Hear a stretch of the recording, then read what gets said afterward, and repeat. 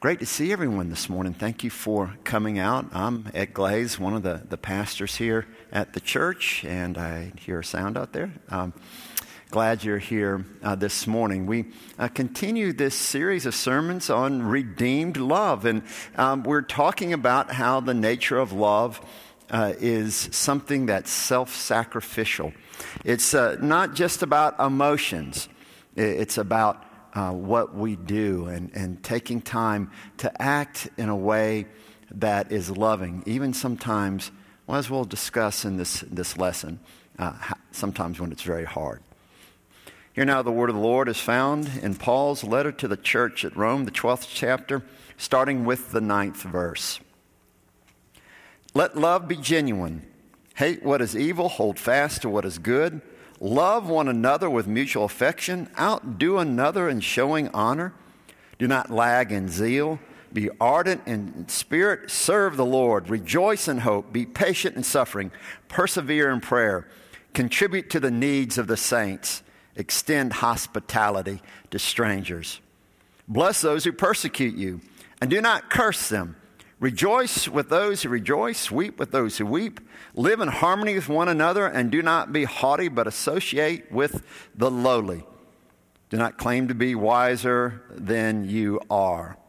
Do not repay anyone evil for evil, but take thought for what is noble in the sight of all. If it is possible, so far as it depends on you, live peaceably with all. Beloved, never avenge yourselves, but leave room for the wrath of God, for it is written, vengeance is mine, I'll repay, says the Lord. Know if your enemy is hungry, feed them. If they are thirsty, give them something to drink, for by doing this, you'll heap burning coals on their heads. Do not be overcome by evil, but overcome evil with good. This is the word of God for the people of God. Thanks be to God. If y'all don't know it, this is Valentine's weekend. Guys, it's still not too late. And I say guys because it's usually us guys that forget about this. It's not too late to go get those flowers or the candy or whatever gift you want to get. Don't be like someone I know that waits till the day after when the candy is half off or the flowers are on sale and then no purchase those things. No, guys, it's not too late. Tomorrow's Valentine's Day. This is Valentine's weekend. We talk a lot about love. I had a friend in college that, he was a kind of a cheapskate. And he would go out on a date, and I'd ask him how it went. And a lot of times he'd say something like this, well, she eats too much. and so you knew that date wasn't going to happen again. And on an occasion when he would find a gal that didn't show up to the dinner table with a ladle, and he would date that gal a little longer. Well, you knew when it came around Christmas or her birthday or Valentine's Day, he was going to break up with that gal. The perfect woman in his mind was someone that had a birthday in December or January, so he could date her for several months before he had to break up with her. But it's kind of interesting, isn't it, that this fella found a woman that was pretty slender, and she still is to this day. And when it came Valentine's Day, he didn't break up with her. And he stayed with her through Christmas. And he's been with her through 35 birthdays. Isn't it interesting how love changes our priorities and our perspective, doesn't it? Well, as we talk about redeemed love, we see how love changes our priorities, our perspective, and it causes us, to do some hard things. As we were looking at the scripture text, I don't know how it is in your Bible, but my Bible has a heading on it, Marks of a True Christian. I said, oh my goodness, if this is what it means to be a true Christian, I'm in trouble. I don't know about you, but I'm in trouble. Get me back to that Old Testament where I'm just having to worry about the Ten Commandments. All these things that Paul talks about, this is pretty hard stuff. And as we look at all these verses here in this 12th chapter, which is a chapter about building community, you might hear a sermon series on just these verses. There's a lot there. But we're just going to talk about the ones that apply specifically to loving. okay? Because there's all sorts of things that I just read to you. And it starts out from the very beginning. Paul says, let your love be genuine. Let your love be genuine. In the original Greek, there's no verb there. It says agape unhypocritical. Agape unhypocritical. I like the way the Living Bible paraphrases this. It says, don't just say you love people, really love them. Truly love them. It's interesting, isn't it?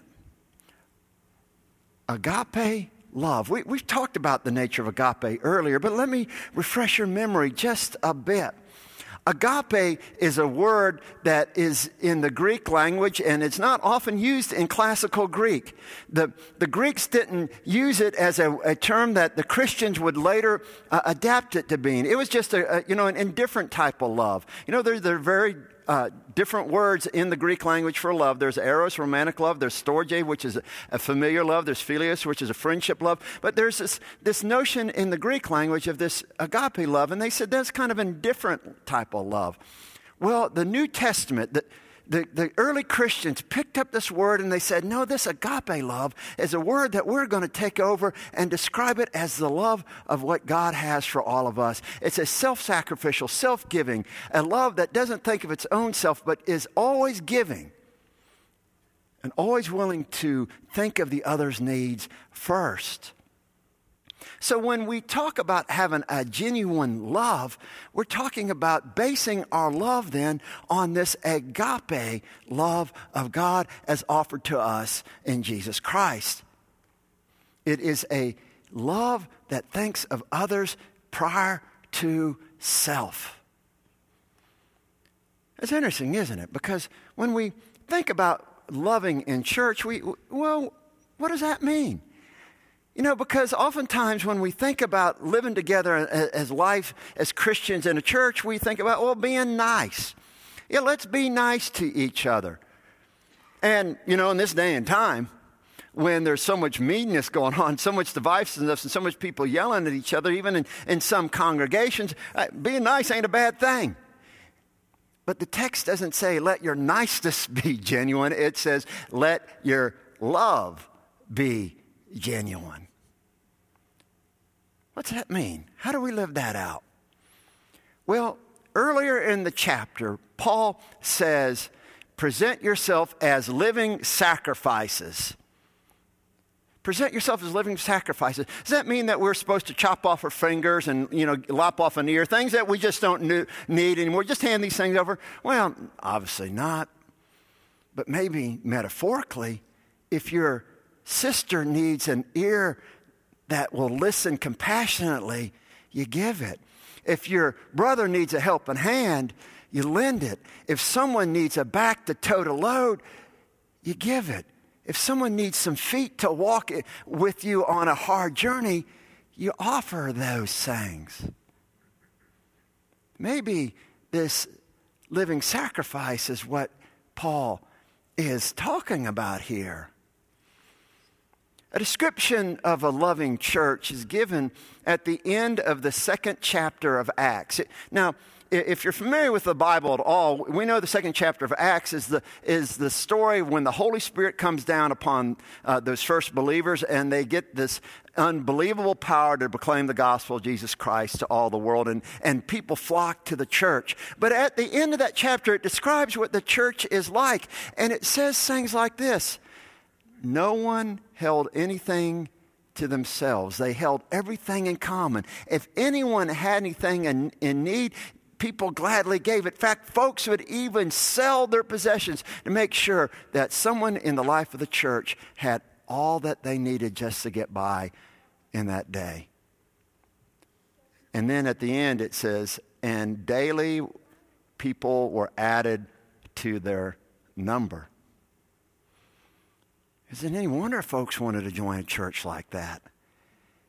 Because people were sacrificing themselves in love for the people that were there in that church with them together. Wow. That's pretty special, isn't it? This sacrificial love, as Paul is talking about, a genuine love one for the other. It's pretty powerful to see that being acted out when folks will live sacrificially and give to each other. Now, we got to understand the context to which Paul is writing. You see, the churches in the New Testament weren't great big organizations. They were little house churches, really. They were very intimate one with each other. You know, Paul wrote to the church at Rome, and we read at the end of the book there, he's talking to individuals there, make sure that they got along with each other. And oftentimes there are these little cluster house churches, and they would gather together in some rich person's house for a big gathering of worship. You see, there was an intimacy there. They knew each other. And that's why they could care for each other. And as we know, sometimes, as we'll talk about in a minute, when you're in a small, intimate group, there can be some difficulties too, right? The early Methodists picked up on this. When the Methodist movement started, there was this large gathering, which we would call a worship service, and they called it a society meeting. But they would gather during the week in places that they would call class meetings or band meetings, where they would mutually care for each other. They would share concerns with each other. They would hold each other up in love. That's why it's so important in congregations like ours that we have places where people can go in smaller bodies to know each other and to care for each other, to share with one another. That's why Sunday school is so important. That's why these community groups that we have and that are so important. That's why the work that Jeff and his team are developing about spiritual formation and discipleship will be so important, so that we can truly know one another and care for one another and support one another. So you see, to be genuine in love, we got to know each other, right? We got to know each other. And sometimes loving one another, well, it's kind of hard. It's kind of inconvenient. It takes some effort, doesn't it, to be genuine in agape love. My preaching professor was Fred Craddock. Some of y'all who are familiar with homiletics, that's a fancy term for preaching, have heard of him. He was one of the best preachers in all the English language. I was very blessed to have him as my professor. And those of you who are here now are being blessed by Fred Craddock because he influenced my preaching style greatly. And Fred, in one of his lessons, talks about or teaches us, he says, you know, there's this preacher, and after church, he was closing up the building. Now, this is like a church I served a long time. You know, the preacher has to close up the building afterwards. We weren't blessed to have a mic around. And so he's closing up the building, and he's going into the choir room, and there's a woman sitting down in the choir room, and she's crying. And naturally, being the pastor and having that caring heart, he sits down by her and says, hey, what's going on? What's happening in your life? And she starts to talk about all the things that are troubling her, all the things that are bothering her in her life, and the struggles she's going through, the hardships she's dealing with. And then she says this, you know, the worst part about it is that there is no one in this church that will really care about me, that will give me a helping hand, that will listen to me, that will support me in this time of need. There's no one. And the pastor said, oh, I'm sure there's somebody that we can get to listen to you, someone that will care for you, someone that will support you during this rough time. And she said, who? Who is that person? Who is that person that will listen to me? Who is that person that's going to take time for me? Who is that person that's going to support me? And then Fred closed out that message by asking this question to the congregation to which he's preaching.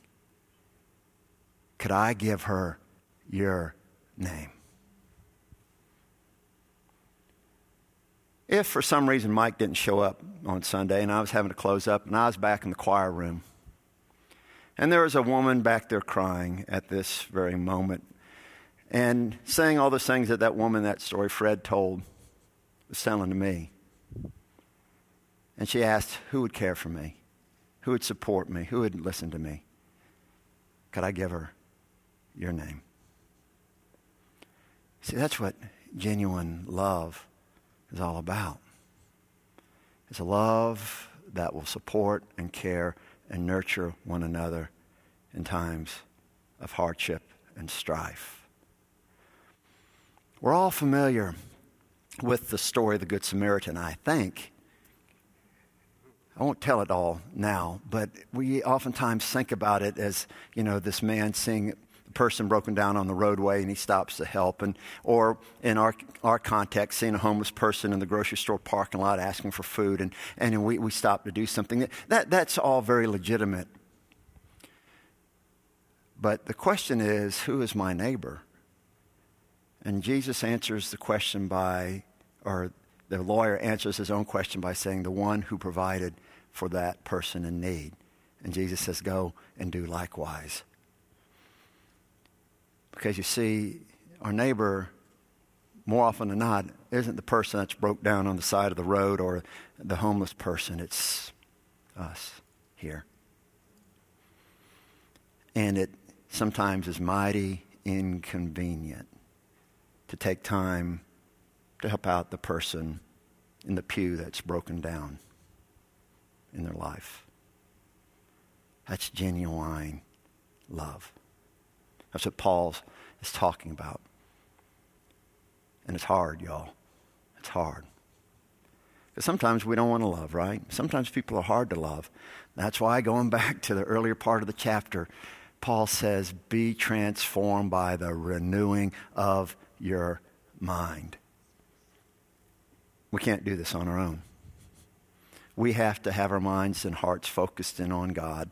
To love as God loves, we have to get God's help and have the mind of Christ in our own lives so that we can be transformed, and it takes a while to become the people that are willingly, genuinely loving, first with each other and then the world all around us.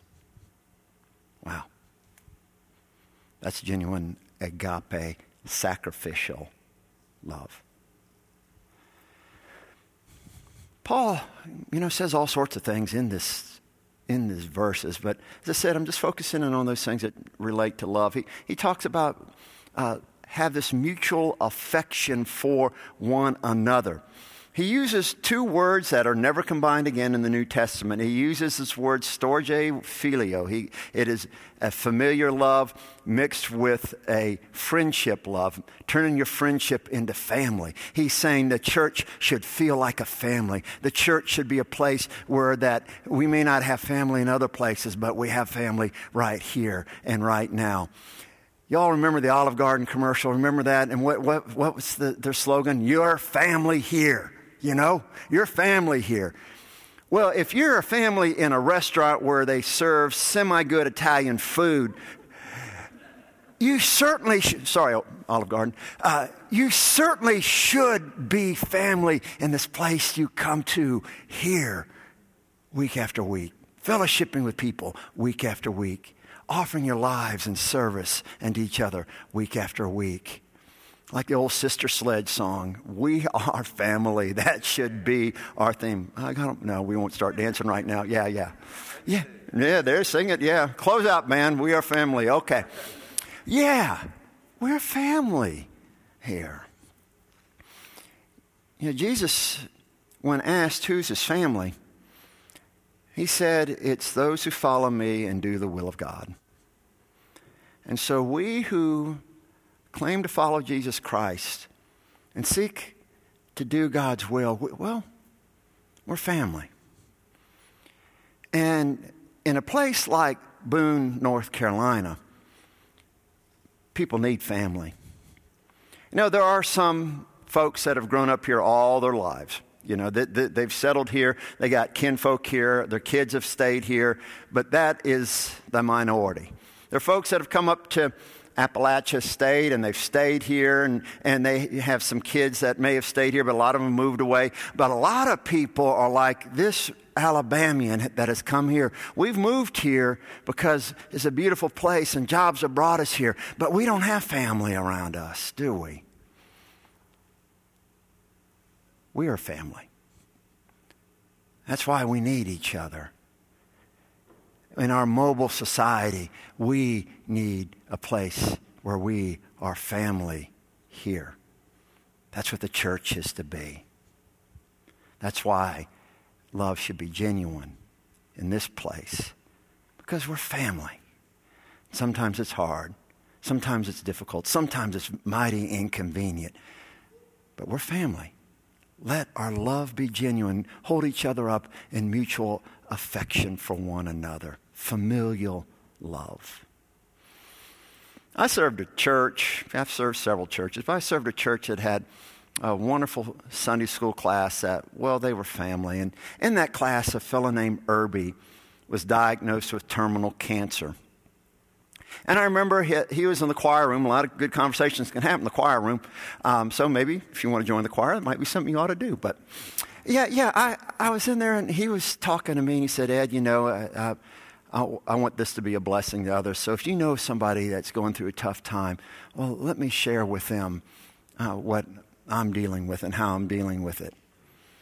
Well, Irby didn't realize how his condition was going to be a blessing for that Sunday school class, because Irby got to a point where he couldn't get out. So that Sunday school class said, you know what we're going to do every Sunday? We're going to have Sunday school at Irby's house. And they went in person and had Sunday school in his house. And they gathered around him and talked with him and prayed with him. And they shared the lesson together. And they took casseroles. That's what good Southern people do. They took frozen casseroles and they provided food for the week so that Irby and his wife would have plenty to eat. And when Irby died, well, who was his family that was there at his bedside? The Sunday school class. That's family, y'all. That's what it means to have genuine love, to have mutual affection, one for another. Wow. It's pretty good stuff, isn't it? That we love each other so much, that we become family for each other, that, we're not left abandoned in our times of need, and we celebrate in our times of joy together. And love like that, well, we just can't keep it to ourselves. We have to share it out there in the world, particularly as Paul's talking about with those that are giving us a hard time. He talks about people that are persecuting them, that cursing them. And how should we respond to that? Well, the Apostle Paul says this. He says, if your enemy, if the person that you disagree with is hungry, you give them some food. If they're thirsty, you give them something to drink.